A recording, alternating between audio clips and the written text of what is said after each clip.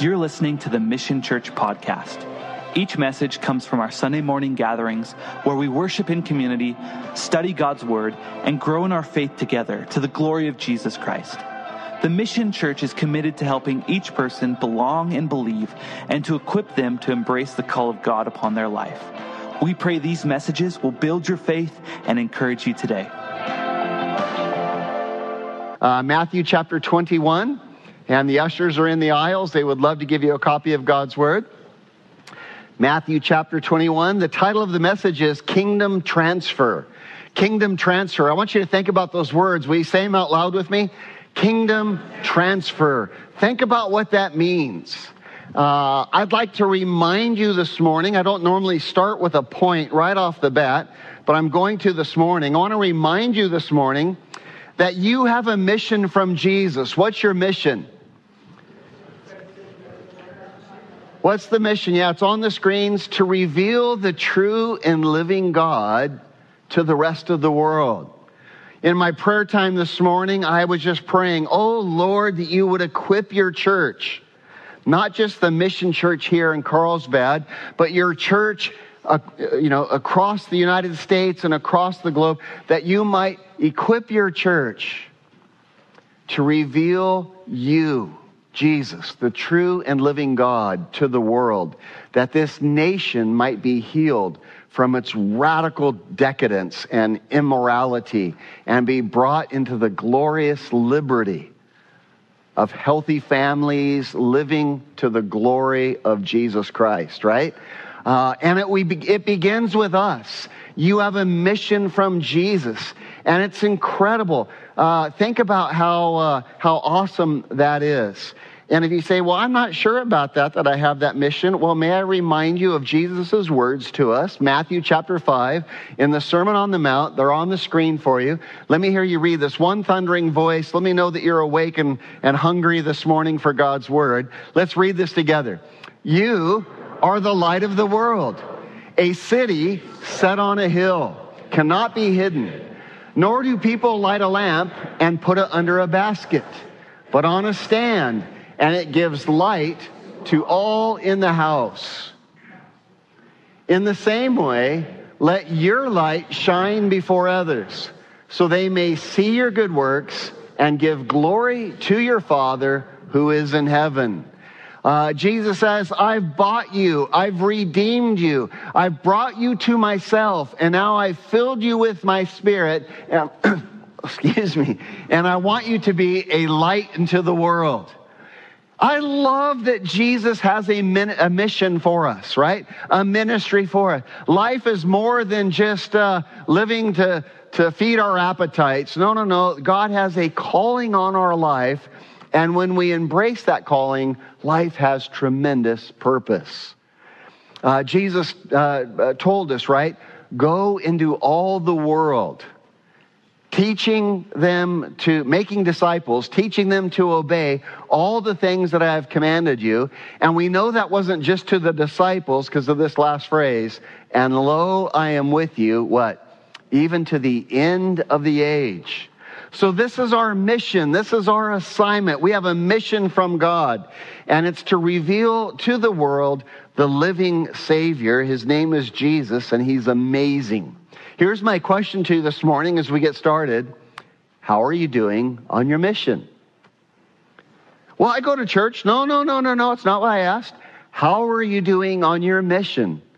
In the workplace, are you revealing Jesus to your coworkers? By the grace that you show, by the kindness that you show, by the wisdom that you show and the way you carry yourself, by the way you walk, by the way you talk, is Jesus being revealed in your life? How are you doing on your mission? We cannot do it on our own. It requires that we abide in Jesus, that we have this relationship with him. And as we are walking with him, as we are in relationship with him, he enables us to carry out that mission that he has called us to have. And again, it is awesome. Here's another question for you, just to get our wheels turning this morning. And I'd love to hear some answers from you on this out loud. This is bi-directional here. I want it both ways. How did we get our mission? How did it come to us? How was it given? How did we get this important mission? How did we get it? Let me hear from you. Anybody?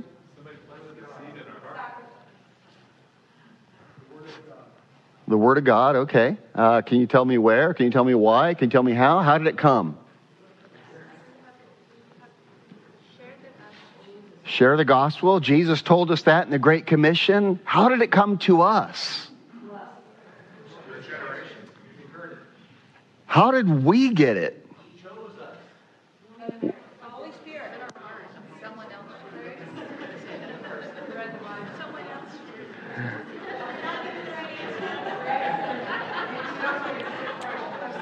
I love that the wheels are turning. They're all great answers, really great answers. But what I want to remind us of this morning is that message was originally given to the nation Israel. How did we get it instead of them? In Matthew 21, it reveals to us how this happened. We're going to see today that Jesus reveals God's plan to transfer this kingdom message and this kingdom mission that he had given Israel, he had given to the Jews, and he is going to transfer that kingdom message and that kingdom mission from the nation Israel, and he gave it to the Gentile church. And just as a little history, God chose Israel as a nation to be a witness of his existence. That's why he chose them. Anybody remember when that choice happened? It happened all the way back when? Abraham, yeah. God made a covenant with Abraham. I will be your God, you will be my people. And in you, all the nations of the earth will be blessed. I want you to be a witness to the world. And in 2006 BC, Abraham had Isaac, Isaac had Jacob. In 2006 BC, his name was turned into Israel. Israel had 12 sons. Those are the 12 tribes of Israel. And in 2006 BC, Israel became the nation that God was going to use to reveal the true and living God to all of the world. And that was God's purpose for the nation Israel. Something interesting happened 4 days before Jesus' crucifixion. Jesus transferred this privileged responsibility of revealing the true and living God to the world, and he transferred it from Israel to who? To us, to the church. And that is how we got this assignment that we've just talked about, this mission that we're to be living on. Kingdom transfer, transferred from Israel to the Gentile church. And now for the last 2,000 years, or nearly 2,000 years, God has chosen the church as his vehicle to reveal himself to the world. I want to show you a thesis verse of our text this morning. It's in Matthew 21:43. If you're there in Matthew 21, it's also on your screens. Let me hear you read this. Therefore I say to you, the kingdom of God will be taken from you, Israel, and given to a nation bearing the fruits of it.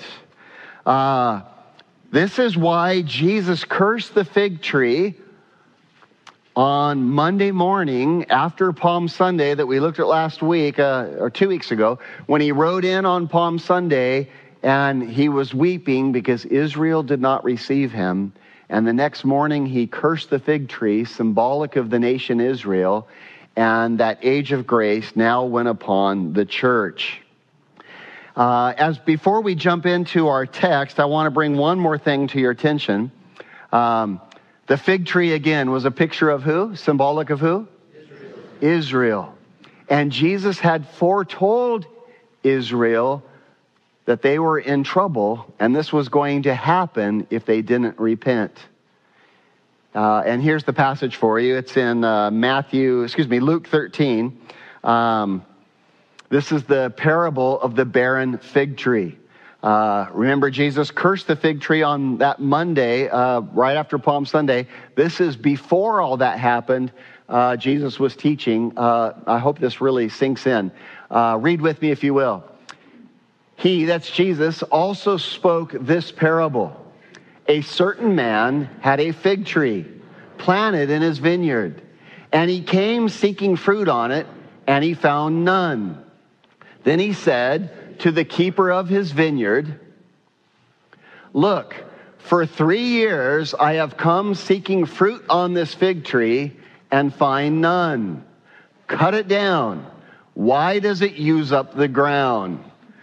Stop there a second. Cut down that fig tree. Let's get rid of it, the owner of the vineyard said. It's not producing any fruit. Jesus, on the morning he cursed the fig tree, it said he was hungry. He looked for fruit, and he found none, only leaves. Had an appearance of a fig tree, but no fruit. Here, same story. I've been looking at this fig tree. Cut it down. Why does it use up ground? And let's look what the vine dresser said. He answered and he said to him, "Sir, let it alone this year also, until I dig around it and fertilize it. And if it bears fruit, well. But if not, after that, you can cut it down." Very interesting. Jesus speaking to the religious nation Israel, and he's saying there's no fruit. And the owner of the tree is saying, chop it down. But I said, no. For 3 years, let me just nurture it. Let me fertilize it. Let me water it. Let me tend to it. And if it doesn't bear fruit, then well. How long was Jesus' ministry, by the way? 3 years. 3 years. And the fig tree was who? Israel. And so the fig tree gets chopped down, if you will, gets cursed. And that is the parable of the fig tree. And that's right where we pick up our story now. In Matthew 21, Jesus has cursed the fig tree. We're picking it up in verse 23. If you're there, give me a big amen. Is all that connecting? Is all that making sense? And we're looking at how the kingdom transferred from the nation Israel to the Gentile church. Verse 23. Now, when he, Jesus, came into the temple, the chief priest and the elders of the people confronted him as he was teaching and said, "By what authority are you doing these things? And who gave you this authority?" Great question. The religious leaders were pretty baffled by the whole thing. Jesus has cursed the fig tree. After he curses the fig tree, he goes straight to the Temple Mount, straight from cursing the fig tree. This is all on Monday morning. Curses the fig tree, goes straight to the Temple Mount. And what does he do when he gets to the Temple Mount? He drives out all the money changers, all those, we talked about this, all those who are selling, oh no, your lamb's not good enough, but you can buy one of our temple lambs and you can offer this as an offering, and they would gouge for it. They were making money. You would be traveling to Jerusalem, and maybe you couldn't bring a lamb that far, so you could buy a lamb when you got there. And of course, they sold them, and they sold them for a premium, and they were gouging the people. And then not only that, you couldn't use your regular currency. You had to exchange it for temple currency. And when you exchanged your dollars for temple currency, guess what they would do again? Yeah, a little more, skimming off the top. And Jesus comes in, and he is torqued. And he said, "You have made my house," he calls it, "a den of thieves." And he goes in there and he overturns these giant thick stone tables. Jesus had to be buff. I mean, he overturns these big tables, and he gets a whip and he starts driving out with a whip. Loving, tender Jesus, right? With a whip, he starts driving out all these false religious leaders who are making merchandise of the people of God. A pastor, by the way, ought to feed the people, not fleece the people.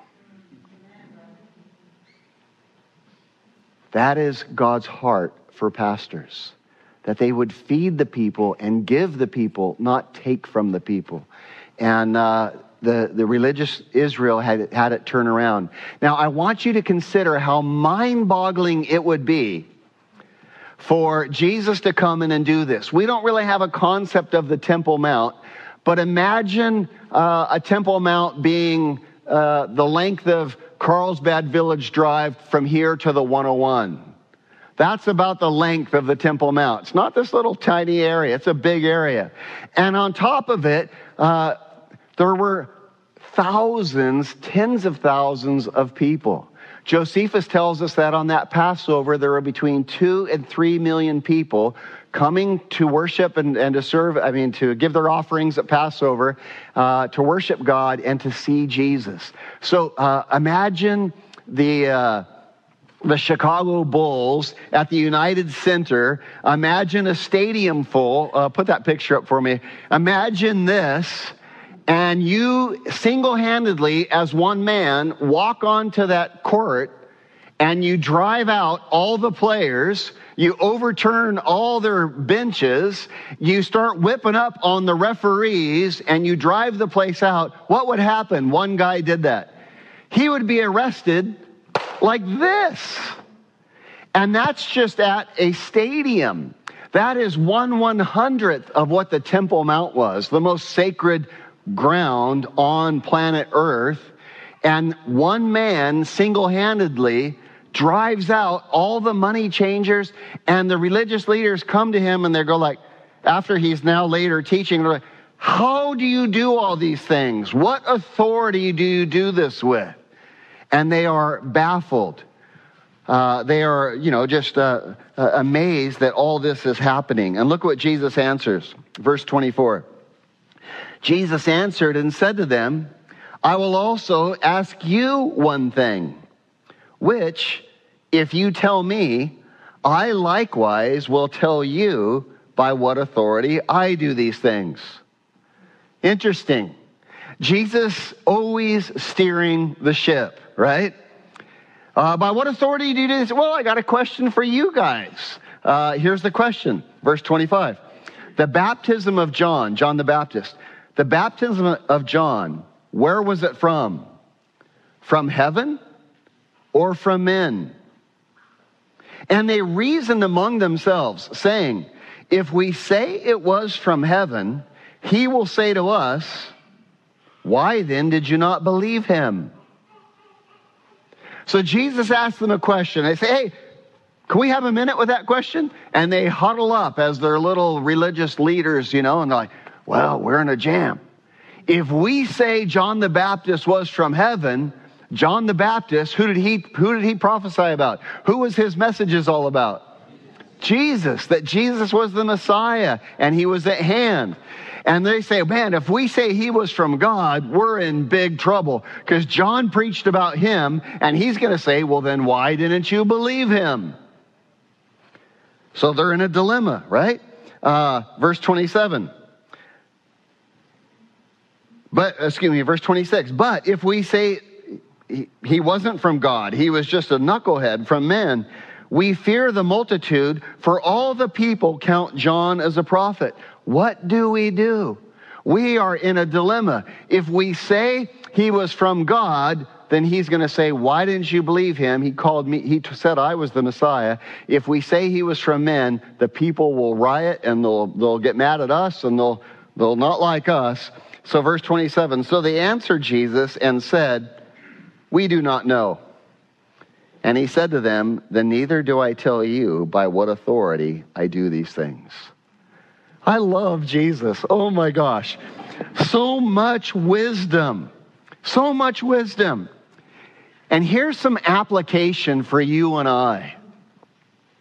Here's some good application for us to hold on to in daily life.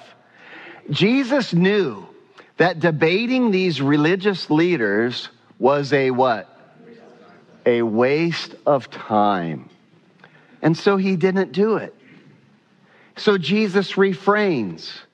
And even though he knew he was right, and even though he knew he could win the argument, he chooses instead not to engage in a foolish dispute.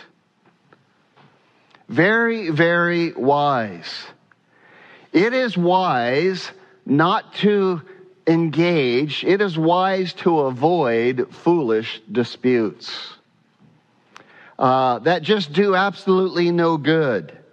Jesus taught us, do not cast your pearls before what? Swine. You know this. You all said swine. You all know this. Don't cast your pearls before swine. What does that mean? Is Jesus calling some people pigs? No. What is he saying? He's saying, hey, there's some things that are valuable that you shouldn't cast before people who don't value them. Jesus said, don't cast your pearls before swine, because if you do, the pigs will come and they'll trample your precious pearls, your valuable pearls, your pearls that are worth so much. They'll trample them and tear them up and smash them into the mud. And then you know what they'll do, Jesus said? Then they'll turn and they'll tear you to pieces as well. You ever experience it? I have. And here we see Jesus refraining, not casting his pearls before swine. Giving valuable truths to people who do not want them is just not wise.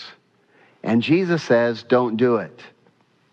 Now, in order to be able to do this, it requires a couple of things, doesn't it? It requires great wisdom and insight about other people. It requires that I would be focused on someone else, not just focused on what? Myself. Actually, who am I talking to? And where are they at? Are they at a spot where they can receive this? Would it be valuable to them? It requires having some wisdom about and insight about people.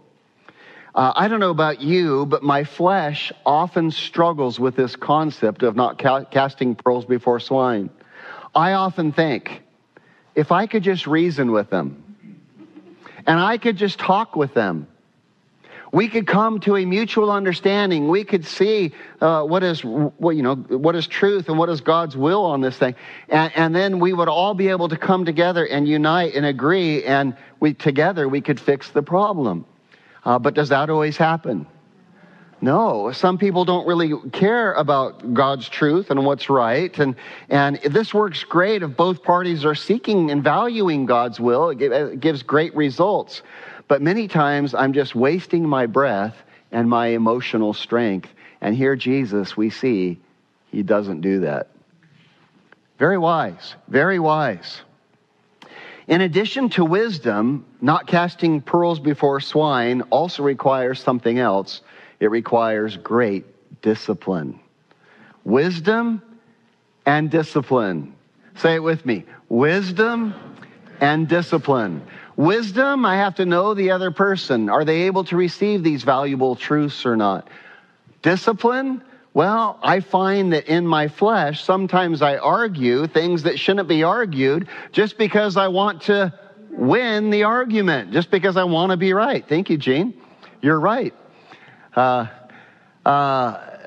We do that, right? We argue just because we want to be right, and it's not smart.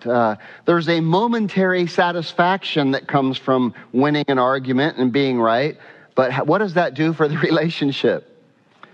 Oh, it's really good for it, isn't it? Yeah, it doesn't build. And so Jesus shows us a lot of wisdom here. Now, Jesus is he doesn't really go into that with them, but he does go into some teaching with them. He knows that right now, if he argued the authority, it would be of no value, but he wants to give them some instruction. And so Jesus, just like the parable we read of the barren fig tree, and Jesus said, let me nurture it, let me fertilize it, let me try to water it and get it going. And how did Jesus do that, by the way? He taught Israel. He taught them, and he blessed them, and he taught them, and he blessed them. He was patient with them, hoping that they would receive the nourishment he was giving, and they would bear fruit. But they didn't. And now the fig tree has been cursed, and now Jesus is going to give 3 parables. We're only going to look at 2 of them today. 3 parables to help us as a church and Israel understand this kingdom transfer. The first parable is in verse 28. It's the parable of 2 sons. The parable of 2 sons. Say that with me. The parable of 2 sons. 2 very different sons. Let's take a look. Verse 28. But what do you think? Jesus is speaking to the religious leaders of Israel. What do you think? A man had 2 sons, and he came to the first son, and he said to him, go work today in my vineyard. I need you to mow the lawn. I need you to trim the vines. I need you to pull some weeds. I need you to dig out some rocks. Go work today in my vineyard. Verse 29. So he answered and said, I will not. The son said, Dad, I don't want to work in the vineyard today. I want to go surfing. I want to go to Rubio's. I want to hang out with my friends. I want to fish taco. But afterward, he regretted it and he went. He went surfing and he goes, oh, you know what? My dad is so good to me. And I shouldn't have told him no. And he repented and he went and worked in the vineyard. He mowed the lawn. He pulled the weeds, all that kind of stuff. Verse 31. Where are we? Verse 30. Then he came to the second son, and he said likewise, go work in my vineyard. And he answered and said, yes, sir. You got it, Dad. I'm in. Dad, you're such a good dad. I'll go work in the yard. Yes, absolutely. But look what happened. Dad said, hey, thanks so much. And Dad leaves, and what happens? But he did not go. It was just lip service. It was just, praise the Lord. Amen. Yes. God is good all the time. All the time. Just lip service. And he doesn't go and actually do the will of the Father. Verse 31. Jesus asked the religious leaders this question. Which of the 2 sons did the will of the Father? And they said to him, the first. And Jesus said to him, assuredly I say to you, that tax collectors, they were the hoodlums of that day, right? They were the thugs of that day. Thugs, in other words. Tax collectors, thugs, harlots. You know what a harlot is. Enter the kingdom of God before you. Who's the you? Israel's religious leaders. Thugs and prostitutes will enter the kingdom of heaven before you, the religious leaders. Verse 32. For John came to you in the way of righteousness. Jesus now answers the question earlier. John was sent by God. John the Baptist came to you in the way of righteousness, preaching that the Messiah was coming and that you better repent, you better get ready. And you did not believe him. But tax collectors, prostitutes, harlots believed. And when you saw it, you saw the harlots being saved. You saw the drug addicts being saved. You saw the alcoholics being saved. You saw the tax collectors getting saved. You did not afterward relent and believe. You're so stubborn. You see God moving, and it doesn't even touch your heart. You saw God moving, and instead of joining that work, you got jealous. And you tried to establish your own kingdom. It's interesting how God sent John the Baptist. God couldn't even use the pastors of his day when he wanted to bring a message. They were too corrupt. Isn't that amazing? I look at the church today, and do you know what I see happening? There are a lot of false teachers in the church. And they're not building God's vineyard. Whose vineyard are they building? Yeah, it seems like they're building their own. I need more money. Oh, my mask. Need more money so I can get my Lear jet and my big house. Crazy stuff going on. And when God wanted to send a message to the world, he could not even use Israel, the religious leaders. And he goes and he calls a man, John the Baptist. And where did John the Baptist preach? In the wilderness. Couldn't even use the temple. They were so polluted. And John goes and preaches in the wilderness, out in the hills, in the open air. And the result is, who heard John? All nations heard John. The Jews heard John, but so did the Greeks and the Romans. And all the nations, they all heard, all the Gentile nations, they all heard the preaching of John the Baptist.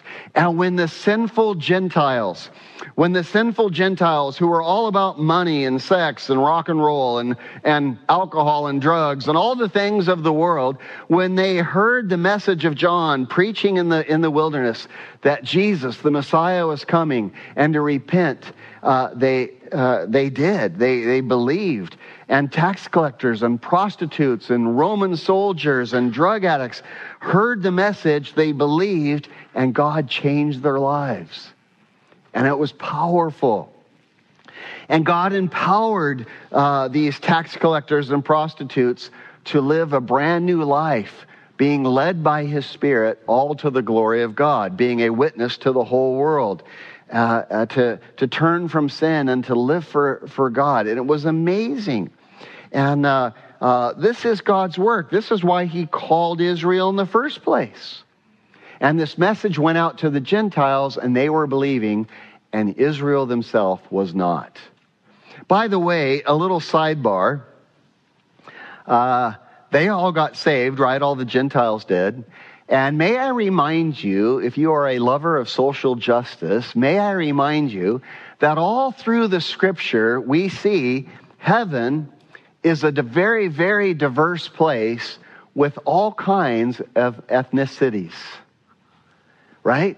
It's just a place where all the nations will be gathered together to worship God. God loves all people.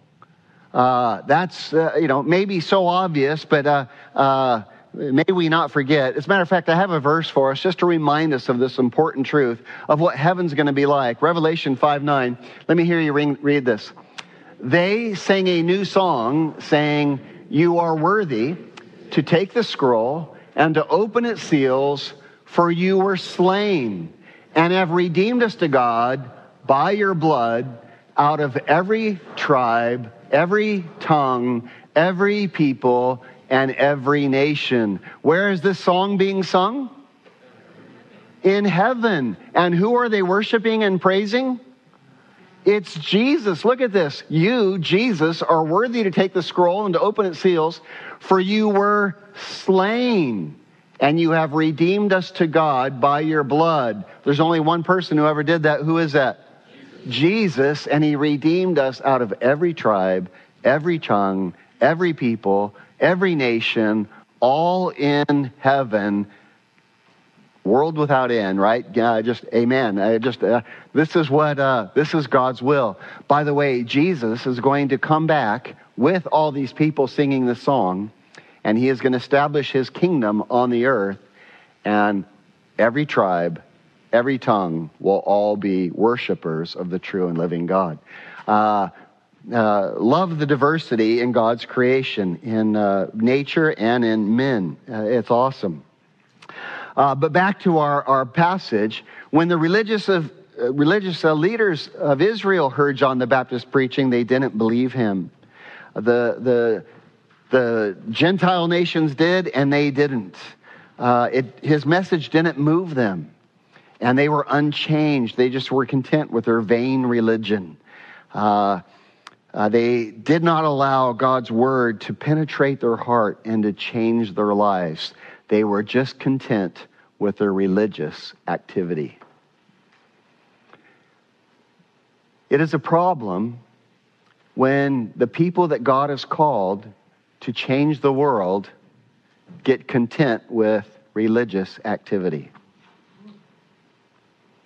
When we just do it by rote. It's Sunday. What are we doing this morning? Oh, we're going to church. And if Dave would ever quit talking so long, we'll go to lunch right after church. And church is just something we do, just a religious activity. Can I remind us of this super important truth? Religious activity that doesn't bring us to the lordship of Jesus Christ is worthless. It's worthless. Read this again for me on your screens. I want it to be written on our hearts. Read it with me if you will. Religion, no.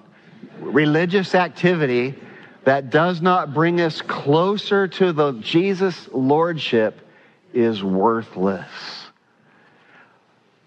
We might attend even the mission church 5 nights a week.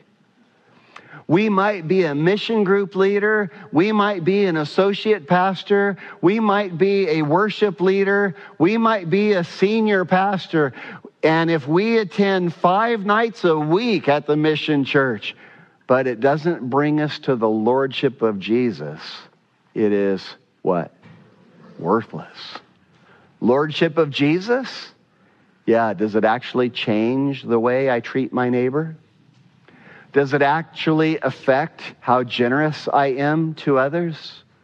Does it actually affect how merciful and that I show people grace?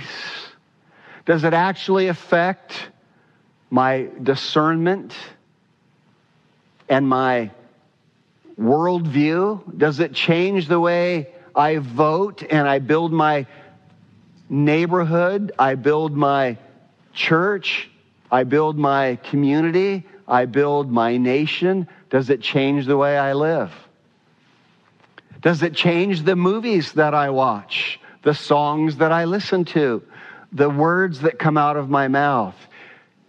Are they all under the lordship of Jesus Christ? Any religious activity that doesn't produce this in my life is worthless. Lisa and I were watching a series on Netflix, and it started off pretty innocent. And by the time we got a few of the things, the few of the shows in, I realized this just isn't good. It wasn't like, it wasn't, nudity and that kind of stuff. It wasn't that. It was just not wholesome, not edifying. And we finished a show, and I just felt convicted. And I said, baby, you know what? Let's stop watching this show. I don't do that just to look at me, aren't I spiritual? No, I don't mean that at all. But I am trying to model something that should be happening in our lives. What happened? That Netflix show was brought under what? The lordship of Jesus Christ. My TV viewing needs to be brought under the lordship of Jesus Christ. The way I go to work in the morning needs to be brought under the lordship of Jesus Christ. The way I do my shopping needs to be brought under the lordship of Jesus Christ. And any religious activity that doesn't do that is a waste of time. Let's go back now to the religious leaders hearing John the Baptist's message. They heard this guy, he's their prophet. There's a guy speaking. There's tons of people coming. Let's go see. They went and heard John the Baptist's message. And what did that religious activity do in their life? Nothing. It did nothing. What did they do when they heard the teaching of John the Baptist? What did they do? Let me hear from you. What did they do?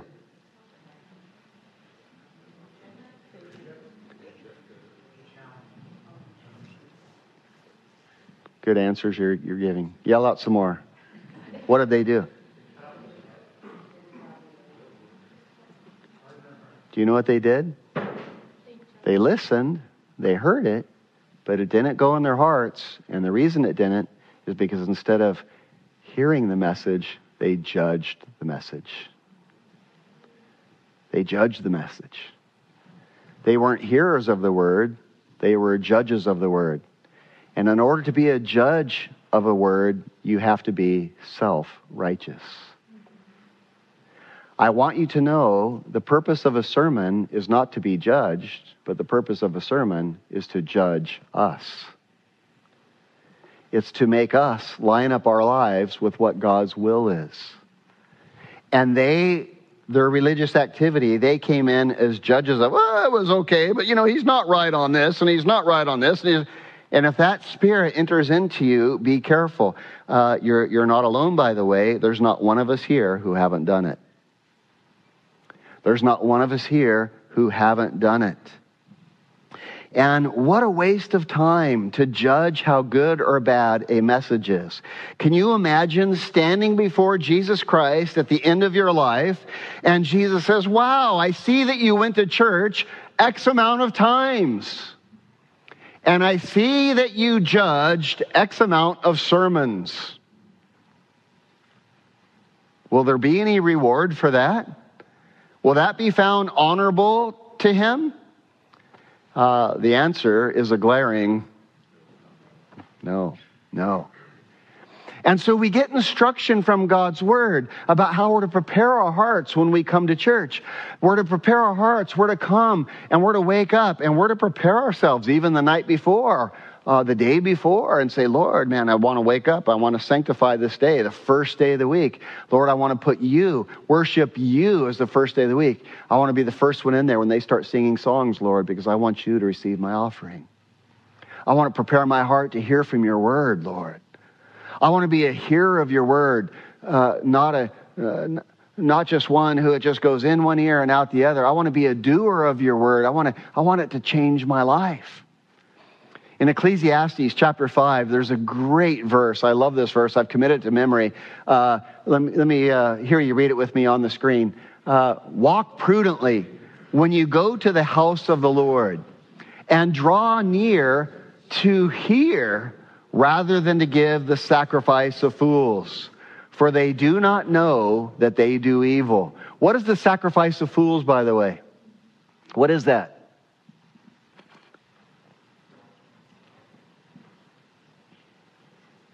Nobody?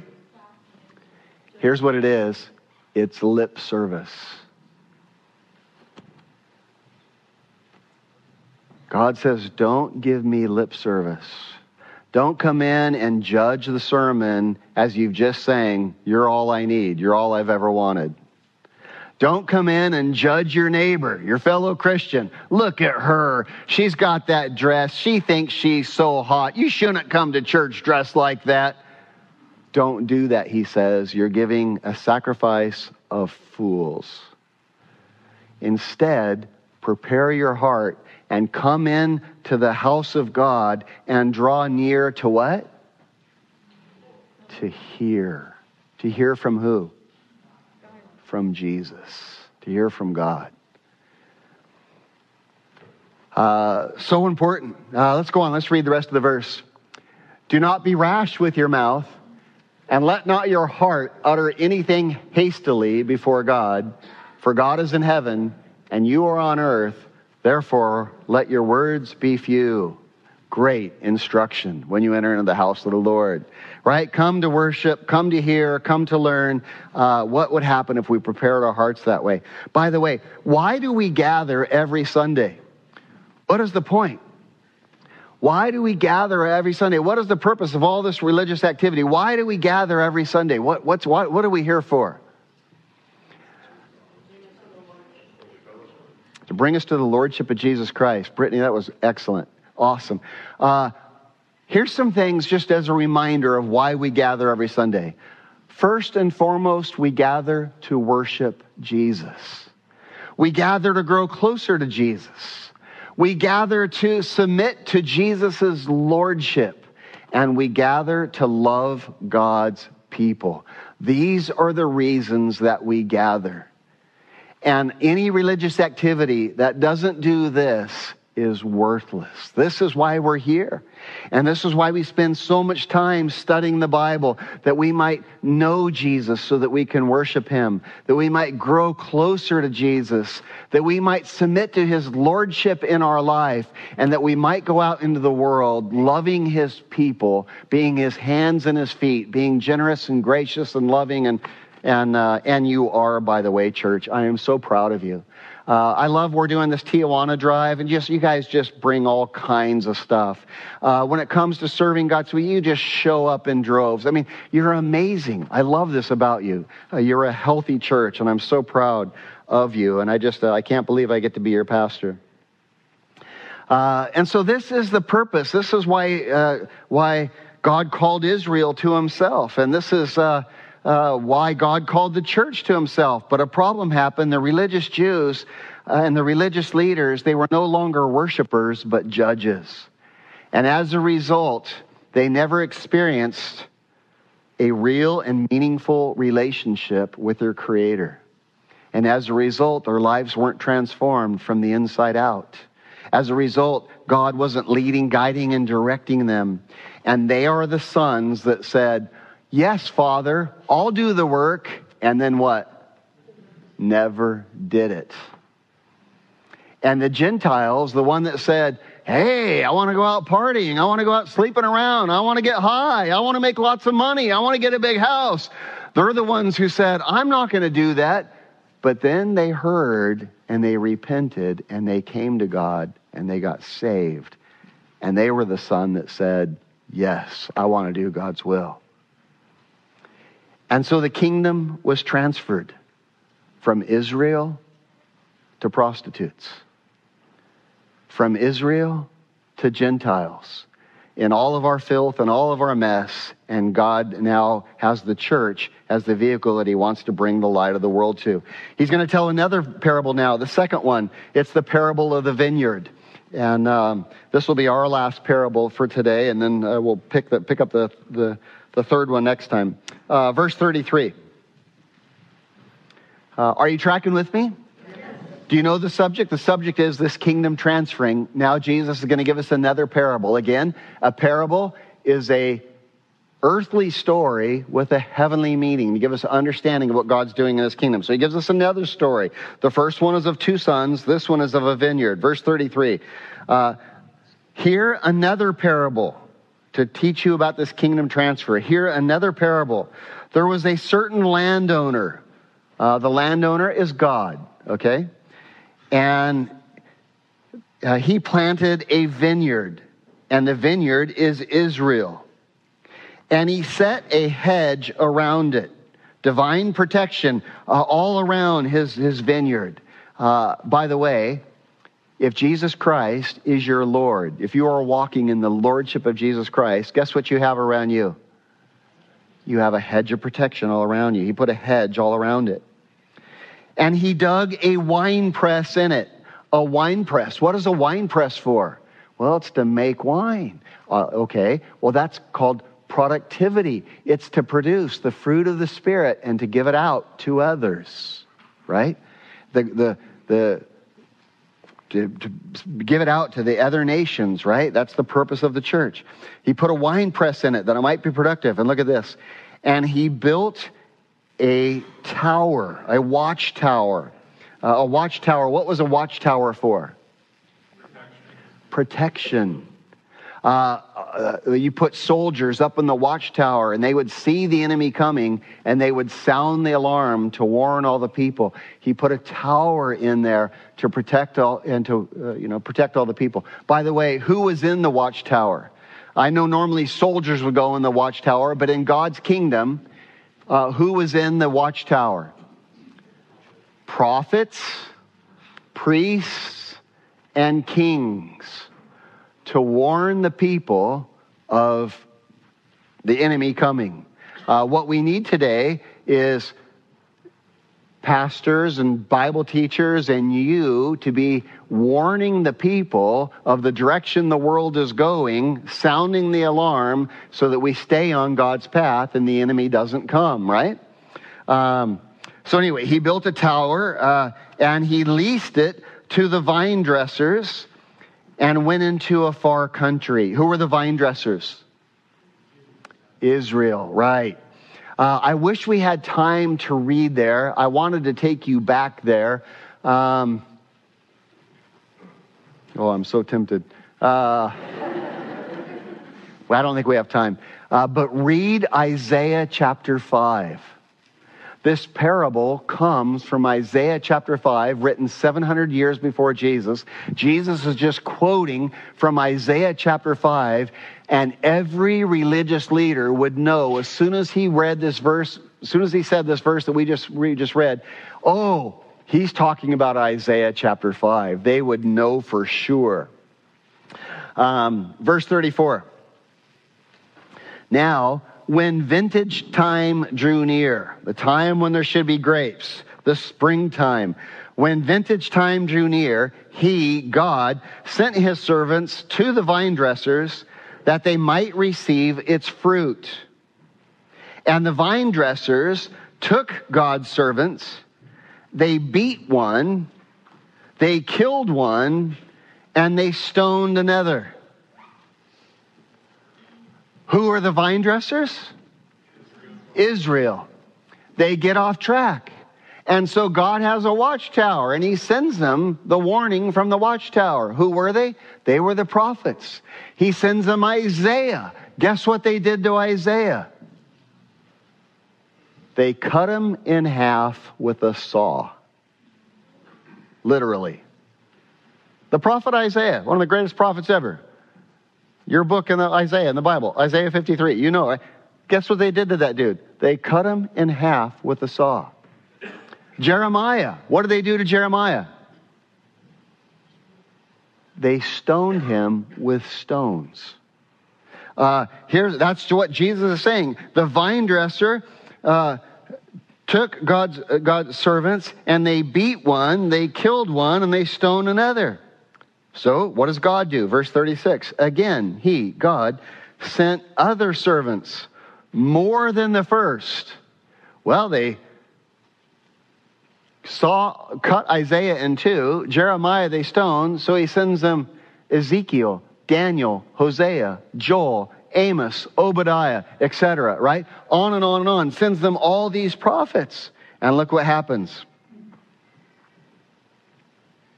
Again, he sent other servants more than the first, and they did likewise to them. They persecuted them and killed them. Verse 37.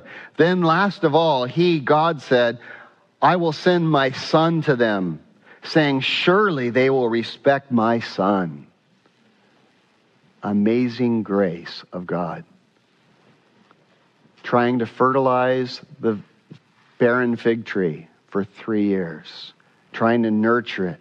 Surely they will respect my son. Look at verse 38. But when the vine dressers saw the son, they said among themselves, this is the heir of the kingdom. Come, let us kill him and seize his inheritance. Wow. Who was the son?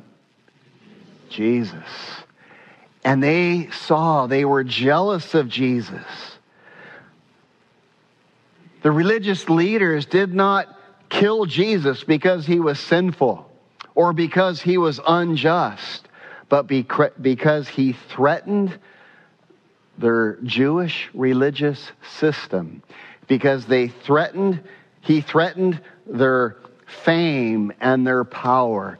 He was a threat to their love for money, their love for power, and their love for prominence among God's people. And that is the reason they killed him. Look at verse 39. So they took the son and they cast him out of the vineyard and killed him. Here Jesus is foretelling his own crucifixion. Therefore, when the owner of the vineyard comes, what will he do to those vine dressers? Now, who's Jesus talking to? To the religious leaders. And guess what the religious leaders are going to do? They're going to answer Jesus' question, and they're going to indict themselves right here. Look at this, verse 41. Then they said to him, he will destroy those wicked men miserably, and he will lease his vineyard to other vine dressers, who will render to him the fruits in their season. Wow. Wow. He will destroy those wicked men. It happened AD 70. Millions of Jews murdered, scattered throughout the entire world, Jerusalem overthrown, Jews scattered to the whole world, been scattered from AD 70 until when? 1948, nearly 2,000 years, and now God is beginning again to regather his people back into the land, which is very telling. And so we see this happen verbatim. Now this is why Jesus wept on Palm Sunday. Jesus said to them, "Have you never read in the scriptures?" And he quotes from Psalm 118. Look what he says. "The stone which the builders rejected." Who are the builders? The religious leaders of Israel. The stone which the religious leaders of Israel rejected. Who's the stone? Jesus. The stone which the religious leaders of Israel, the builders, have rejected, Jesus, has become the chief cornerstone. Or in other words, the foundation stone of all things. You can't build anything unless it's built on that stone. This was the Lord's doing, and it is marvelous in our eyes. Wow. Wow.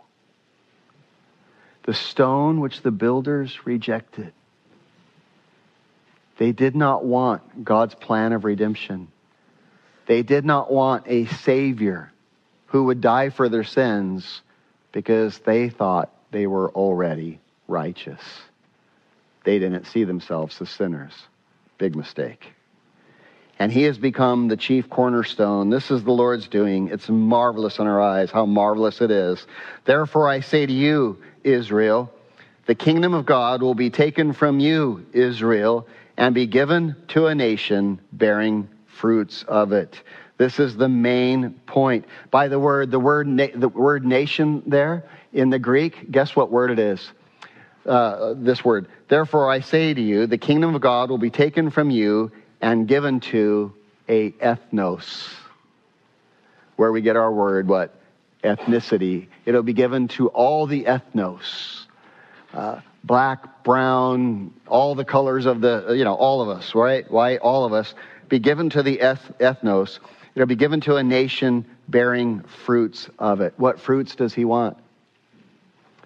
The fruit of the Spirit, Galatians chapter 5, which is love, joy, peace, gentleness, patience, self-control, and on it goes, right? The fruits of the Spirit. These are the fruits that he's looking for in our lives. And look what he says, verse 44.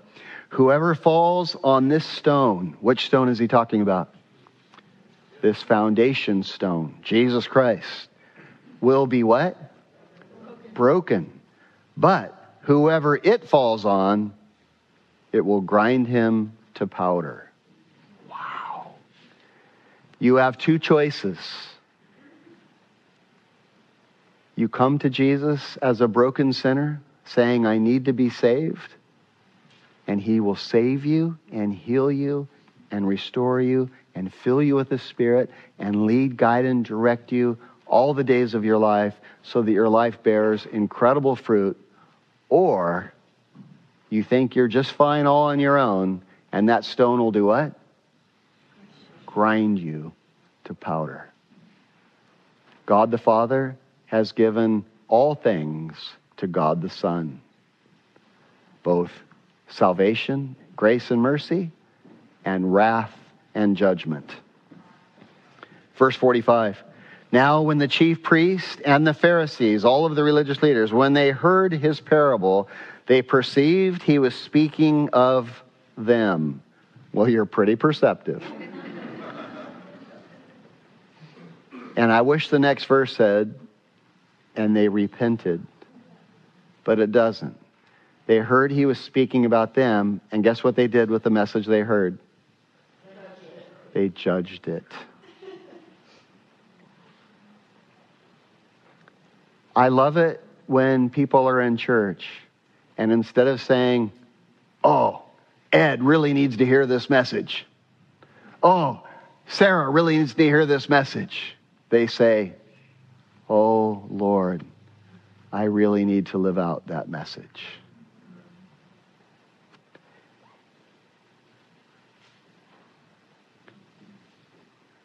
Verse 46, they heard this, they knew he was speaking of them, and so they sought to lay hands on him. They sought to kill him. But they feared the multitudes because they took him for a prophet, so they waited for a more opportune time. By the way, what are they doing in the story? When they said they went to seize him, what's happening right here? Do you see what's happening? Look at verse 38 in the parable.